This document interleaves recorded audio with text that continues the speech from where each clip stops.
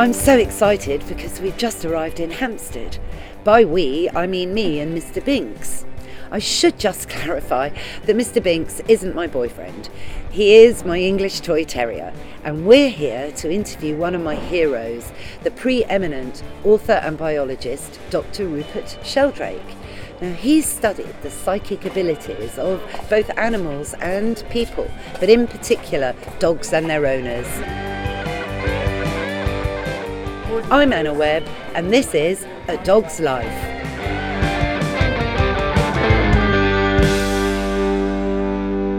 Oh, Rupert, thank you very much for this opportunity to sit in your wonderful library and have a one-on-one with you. Oh, it's a pleasure to see you again. Because what I love is your love of animals led you to study biology at Cambridge University. And in that study, you actually you realised really that the psychic realm, it belongs to the natural world, not at all to the supernatural. Can you explain that and what the key attributes of psychic communication are, please? Well, people often treat the psychic realm as if it's supernatural, paranormal, and I don't think it is. I think it's normal, not paranormal, natural, not supernatural. And when I got interested in this, I thought, well, if these phenomena like telepathy exist in the human realm, then it's not because we're special, it's because we're animals and that we'd expect to see these in other species. And as soon as I thought about that and started thinking about my own experience with animals, dogs and cats and other animals, and asking friends and family members about their experiences, I realised these are very, very common. Lots of people have telepathic experiences with dogs and cats and other animals. It makes good evolutionary sense. I think that if animals can communicate with other members of their group at a distance, it's obviously very helpful. The psychic realm really, I've mainly worked on telepathy. The psychic realm includes also premonitions, and many animals show premonitions of earthquakes, disasters, tsunamis, and many people with dogs find that they give premonitions of their epileptic seizures or other health problems. With telepathy, it's something that occurs between members of social groups, normally between bonded, emotionally connected dogs with other dogs, like mother dogs and their daughters and sons, people and their animals, people and other members of their family or close friends. So it's normally to do with emotional and social bonds. What about communicating to animals beyond your initial social bonds? I think telepathy can work between people who don't know each other well when they're together. Where it happens mostly between people who don't know each other, at a distance, with people who do know each other, it can happen at a distance. And there are some animal communicators who claim they can do this at a distance. But I think this is much rarer than the ordinary kind of psychic bond or connection. Well, you know, when I read Dogs That Know When Their Owners Are Coming Home, it was a landmark moment for me, Rupert, because for 8 years prior to that, I'd lived with my first miniature bull terrier, Molly, and I'd had so many experiences that were a little bit odd that I couldn't really explain. We were having a two-way conversation. One was when we were lost on Dartmoor, and as you know, it gets very dark in Devon very quickly, and whether this was Molly tapping into her sense of direction, which I know is another aspect of your work. But imagine we're in the Mini, she's sat on my passenger seat, and the last thing the sat-nav said was continue forwards for 7 miles. So we found ourselves in the middle of nowhere, and it was very dark. Molly begins to look at me and then look out of the window. Look at me and look out of the window. So much so I exclaimed, "I know, we're lost." Then she looks at me and looks out the back, and I suddenly say, "I know, we're going to turn round." And we found a pub where I could use the landline and get in touch with where I was going, who came to collect us from this pub. That was really the first time I really thought something odd happened there. Well, I think obviously while you picked up your emotions, that you were worried and concerned and Yes. didn't know what to do. And it may be that the sense of direction enabled her to know where the pub was, or at least that you shouldn't be going forward. But the sense of direction usually works in relation to homing or into familiar places. So Right. I wouldn't have expected a very strong sense of direction, or at least not for pubs or landlines. No. But she might have had a sense of direction for home. And of course, a lot of dogs that get lost away from home can find their way back. So they do have a sense of direction, not as well developed as homing pigeons, but it seems to be part of animal nature. Well, yes, we all know Lassie Come Home by Eric Knight, Yes. and the film and so on. And, you read in the papers often that there's a dog that was lost in Cumbria that made its way home to Hampstead. Yes. Why is that? I know that's an area that you've studied quite a bit. Well, it's not totally unlike telepathy. In telepathy, there's a bond between the dog and the person. It's like a kind of invisible elastic band. And that's why dogs can pick up their owner's intentions at a distance. It's why they can know when they're coming home. It's why they can know when they've had an accident or in distress, or even when they've died when they're far away. And I think that animals have a similar invisible elastic band, a field that connects them to their home. So I think when you take a homing pigeon 600 miles away, as racing pigeon enthusiasts do on a regular basis, they release the birds, they circle around, and I think they feel a pull towards their homeward direction. They just feel, this field gives a sense of direction, a pull. And I think that's, dogs and cats have that too, which is why they can come home. The most remarkable of all these phenomena is when they can find people who've moved away from home. Coming home is one thing, it's fairly common among animals, but there are cases where people leave the dog at home or their old home when they move away to take up a job 100, 200 miles away. They leave the dog behind. And in some of those cases, the dog can actually leave the home and find them.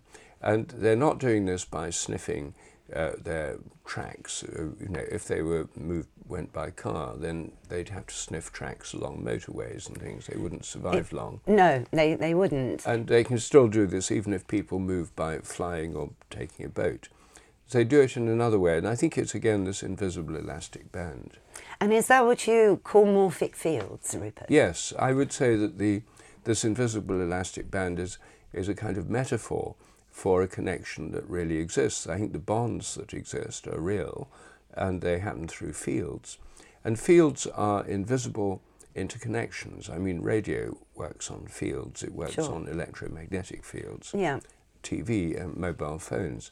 The gravitational field of the Earth is another kind of field, and that's invisible.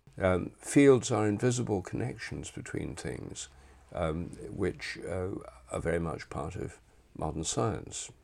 It's very interesting because as yet no one really has scientifically come to a conclusion about pigeons homing, for example. And of course yours with morphic fields is one very real hypothesis for it, which how do traditional scientists take your views, Rupert? Well, it depends if you ask them at work or at home. I mean, if you ask them at work, then and if they think their colleagues are listening, then they have to pretend that they think that telepathic things are, not very likely, or, rather controversial or something like that. If you ask them at home and they've got a dog that knows when they're coming home or picks up their thoughts or intentions, or if they know when their partner's on the phone to them, which most scientists do because they're normal people, then in private they're usually much more open to these things. But at work they realise there's a taboo against them.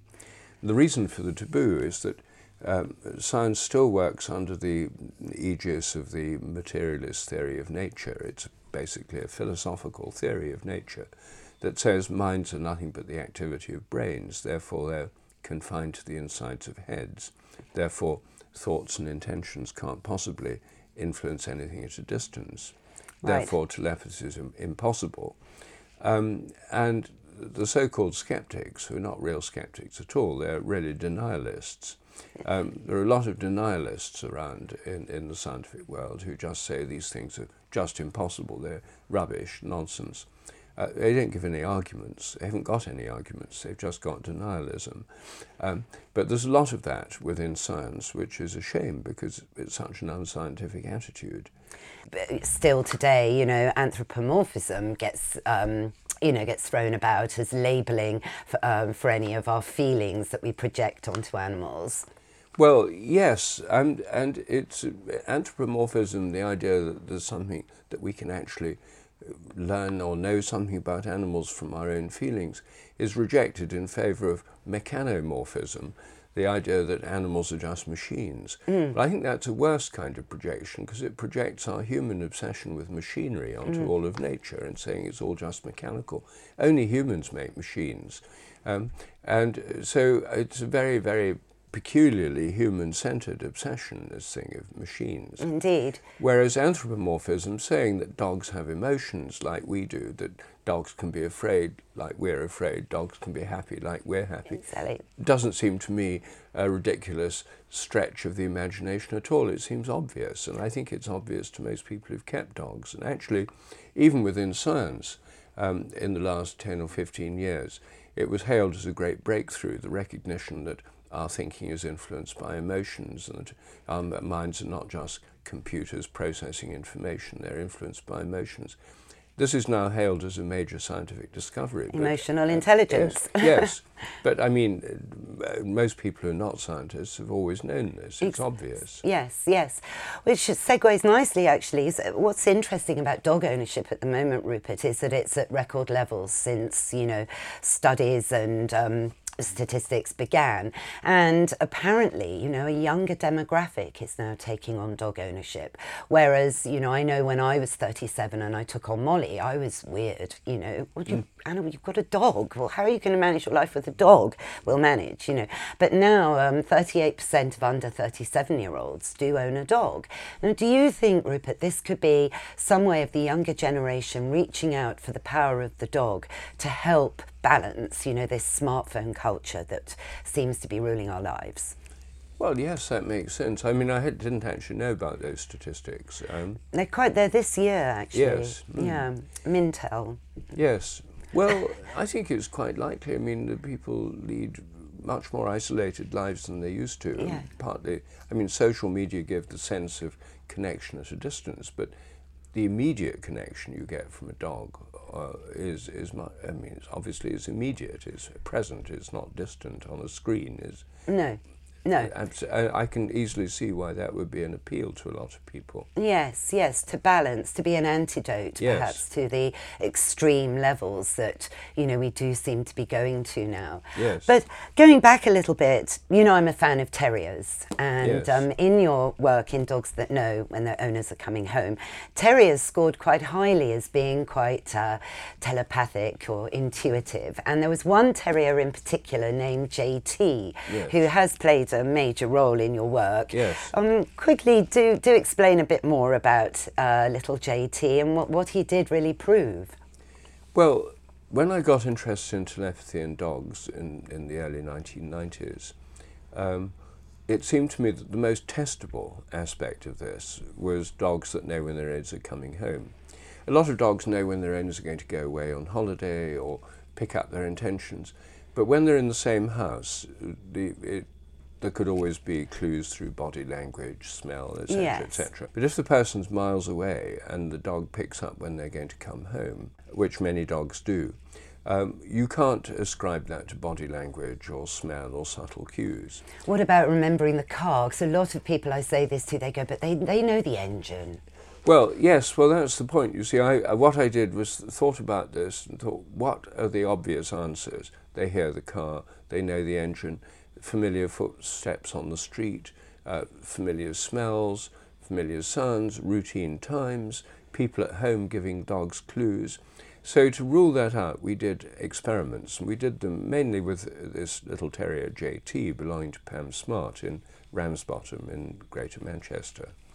And The reason is that Pam volunteered to take part in these experiments and said her dog did this, and she was very helpful, and we set up tests, and we did lots, hundreds actually. We filmed the place the dog waited. Right. Pam went at least 5 miles away. She came home at a randomly chosen time, selected by me by randomization methods. It told her through a pager. She didn't know in advance when she was coming home. Her parents at home, who she left JT with, didn't know when she was coming. And she came in taxis or in other unfamiliar vehicles to rule out familiar car sounds, car smells, etc. Right. And over again, we filmed the place that JT waited, and over again, there's the dog on film going and waiting at the door when she decides to come home or is told to come home. Fascinating. And it started even before she got in the car, because the intention to come home precedes the car engine starting. I mean, you've got to think about it, ring for a taxi. So it was the intention that the dog was picking up. And that's so important with telepathy. That's right. It's about intention. So what we showed with these experiments with JT and with other dogs is that it's not just routine, familiar car sounds, etc. A lot of people whose dogs or cats do this assume it is. I mean, they don't jump to the conclusion it must be telepathy. They usually jump to the false conclusion that it's totally explicable in terms of normal sensory clues. And only when you begin to do experiments or look at the thing in more detail do you find out this actually isn't true. It does seem to depend on telepathy. For example, with my cat, so I have a cat now, Rupert, I never call his name to get him back home at night. I think it, which is also mentioned in Dogs That Know. Yes. And it was interesting, hundreds and hundreds of cat owners agree on this, Yes. that actually it's far better to think, Gremlin, it's time for home now, come home, and within 5 minutes he's through that cat flap. So, it's not only dogs. No, not only dogs. Actually, cats are rather better at that. Well, I mean, cats often have to be called because they roam off on their own. Yes. Dogs don't do that so much. So No. there's more opportunities for this telepathic calling with cats. And actually, you could do a very nice experiment with that, you see. You could set up a camera. Right. Gremlin is the cat's Gremlin, name. yes. You could set up a camera, just a phone, leave a phone running. You could then, at a randomized time, better that someone else picks it and sends you a text message or something. Okay, Call yes. Gremlin now. Yes. And we could do this together if you like. I could Yes. get Pam, who works for me, I could ask her to work with you on this. Oh, I'd love to do this. Yes. I mean, no, consider it done. Good, all right. Well, this is Gremlin great. would love to be part of an experiment on telepathy. I know that. He's quite an extraordinary sentient being, actually. Yes. Yes, so that's very Good. exciting. Well, you see, what would happen is that you'd then, within a time frame when you're at home and, Yes. and Gremlin's out, you'd get probably better in the summer than the winter. I suppose he's out less in the cold. Well, yes, and yes, he is actually, but he's out less than he was when he was a bit younger. He used to be a bit of a boy about town. All right. Well, anyway, we'll find a time when he's likely to be out and you're at home. Then you'd get a text message saying, call Gremlin now. Yeah. You could then say to the camera, I'm calling Gremlin now. Yeah. And we'd then just see on film, does Gremlin come trotting in a few minutes later, compared with with control periods when you're not calling him. No, I think this would be fascinating, and that could help, cat owners enormously, Oh, yes. because I always feel going out in your garden with a tin of cat food and a fork and beating the drum is a little bit, humiliating, really, for the person almost. It's Yes. far more elegant to think telepathically. Yes, exactly. After the tsunami in 2004, segueing a bit here, Rupert, what was interesting I missed the tsunami by 24 hours, I was actually in India at the time, because I love going to India. It was obviously, catastrophic. But interestingly, there weren't many animals found once the tsunami had passed. And in quite a few articles that I read, no one could really explain that. Well, it's I think similar to earthquakes. There's a lot of evidence. I mean, going back literally thousands of years, that animals give warnings of earthquakes, sometimes several days in advance. Now, the tsunami, I collected these reports from the Great Tsunami, and all around the area of which was struck by the tsunami, India, Indonesia, Sri Lanka, animals were giving warnings, usually about half an hour to an hour in advance, not more than that. Right. With earthquakes, it can be several days. But here they seem to sense the danger long enough to get out of the way, because many of them moved to higher ground, and elephants, flamingos took off from nesting spots and moved to higher ground. The dogs moved to higher ground. All sorts of animals, wild and domesticated, did this. So nobody knows how they do this, but there's lots of evidence that animals can foresee disasters, not just earthquakes, not just tsunamis. During the Second World War, lots of British dogs and cats were giving warnings of air raids before the sirens went off. They somehow anticipated these. Isn't that interesting? Yes, I've read about dogs hiding under the table. Yes. And that would be the cue for everybody to quickly get organised and go to a bunker, you know. Going back to India very quickly, Rupert, I mean, I had a bit of an extraordinary experience that it was, again, before I read your work. Picture this, I'm in a little boat in the Cochin Estuary in Kerala, and the purpose of being in that boat was to go and see some wild dolphins.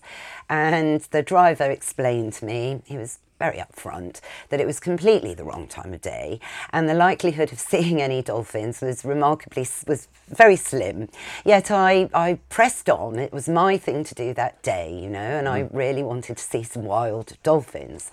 So we'd been out for about an hour and there weren't any dolphins to be seen. And then it's the bad news that we've got to turn around and head back in because it was getting dark. So there I am on the front seat of this tiny boat, feeling a bit down and disappointed.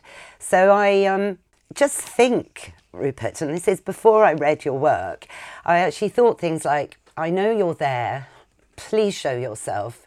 It would be very special for me to experience this. Then all of a sudden, this huge dolphin that was bigger than the boat did one of those amazing arch dolphin leaps that you see, you know, on films in front of this tiny little boat. And the driver just exclaimed, you know, and cut the engine immediately, so we're floating. Then 2 more dolphins come over. One comes right to my side of the boat and I touch it. I literally touch it. I'm actually feeling that they're asking me to get in. I was tempted just to get in the water, but I did think better of that. And then there was another one just circling us, just being happy, just doing its little dives. And my friend Louise, who's a photographer, was in the back, and she's a great photographer, and she had all her kit with her, and she forgot to take a photograph because she was so stunned as well. We were so believing we wouldn't see any dolphins. Then the one that did the big arch came right up, right in front of the boat, and I'm really feeling like I'm really staring eye to eye with this amazing creature that looked a bit battered, I've got to say, not like Flipper. He looked like he'd, you know, lived. And I just thanked him, and I'm staring into this really small, dark, beady eye. And then he just went down into the water and they swam off. Well, I mean, I think it may well be that they were responding to your call. I mean, normally animals respond, as we were saying earlier, to people they know well. In this case, they didn't know you well, they'd not met you before. Some nutter from London. But there are people who can relate to wild animals. I mean, if you were living in a tribal society, you'd probably be a shaman rather than a broadcaster. And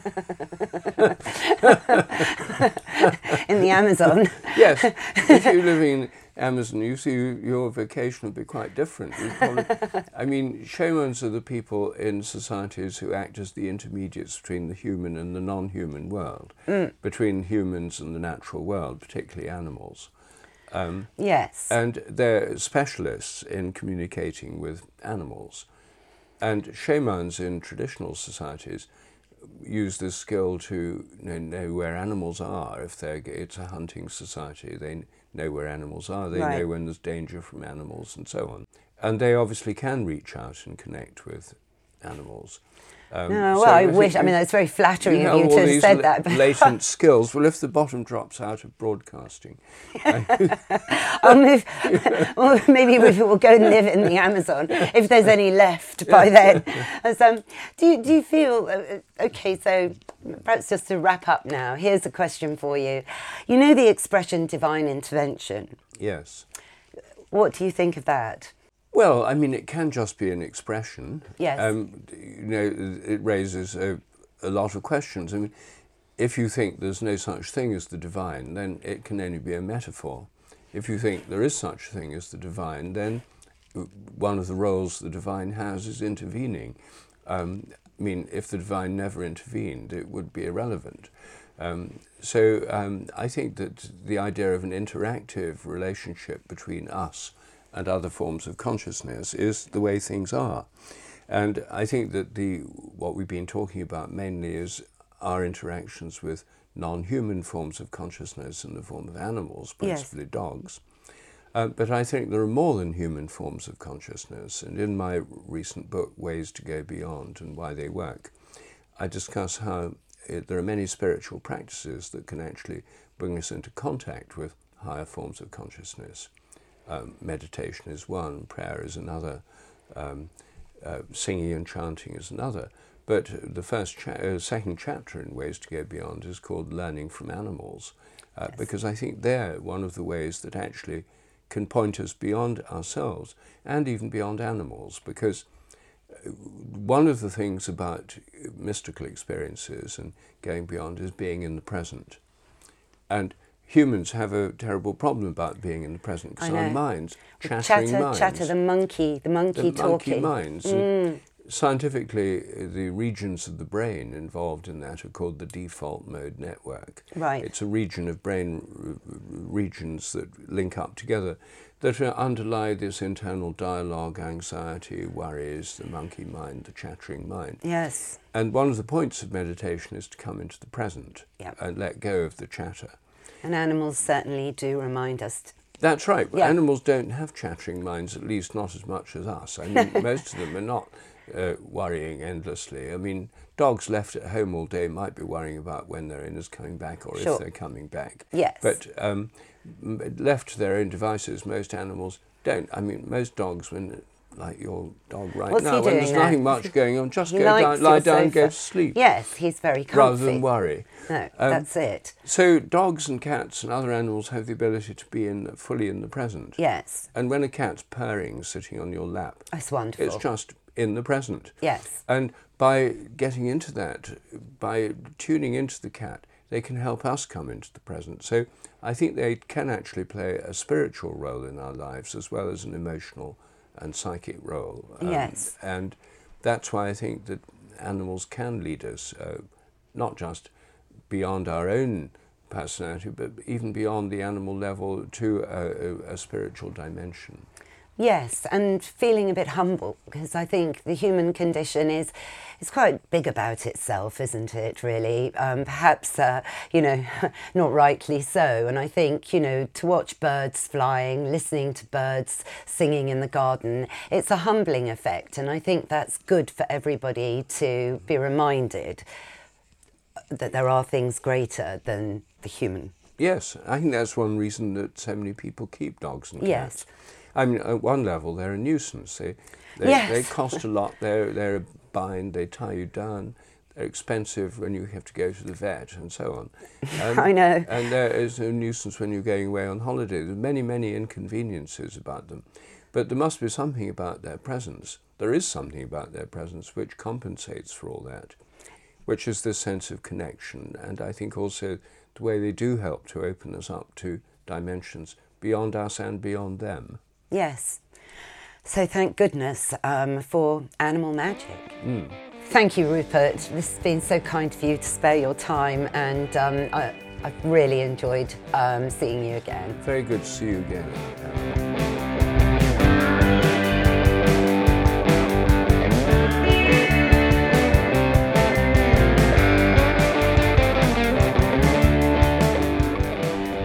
So that's our show, Mr. Binks. What did you think? Yes, Rupert was amazing. And what he said about morphic fields, well, it's just extraordinary. Thank you also for listening. I hope you found it fun and enlightening. If you did, please subscribe on Apple Podcasts, Spotify, or wherever you get your favourite shows.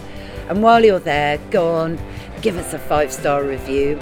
It'll help other dog lovers find us. Thank you also to Mike Hansen, Cookie, and Sophie Bradley for all of your help. And thank you, Mr. Binks, for being, well, just you. What's that? Oh yes. There'll be another episode of A Dog's Life coming very soon. Why not subscribe now so you'll never miss a show? Bye for now.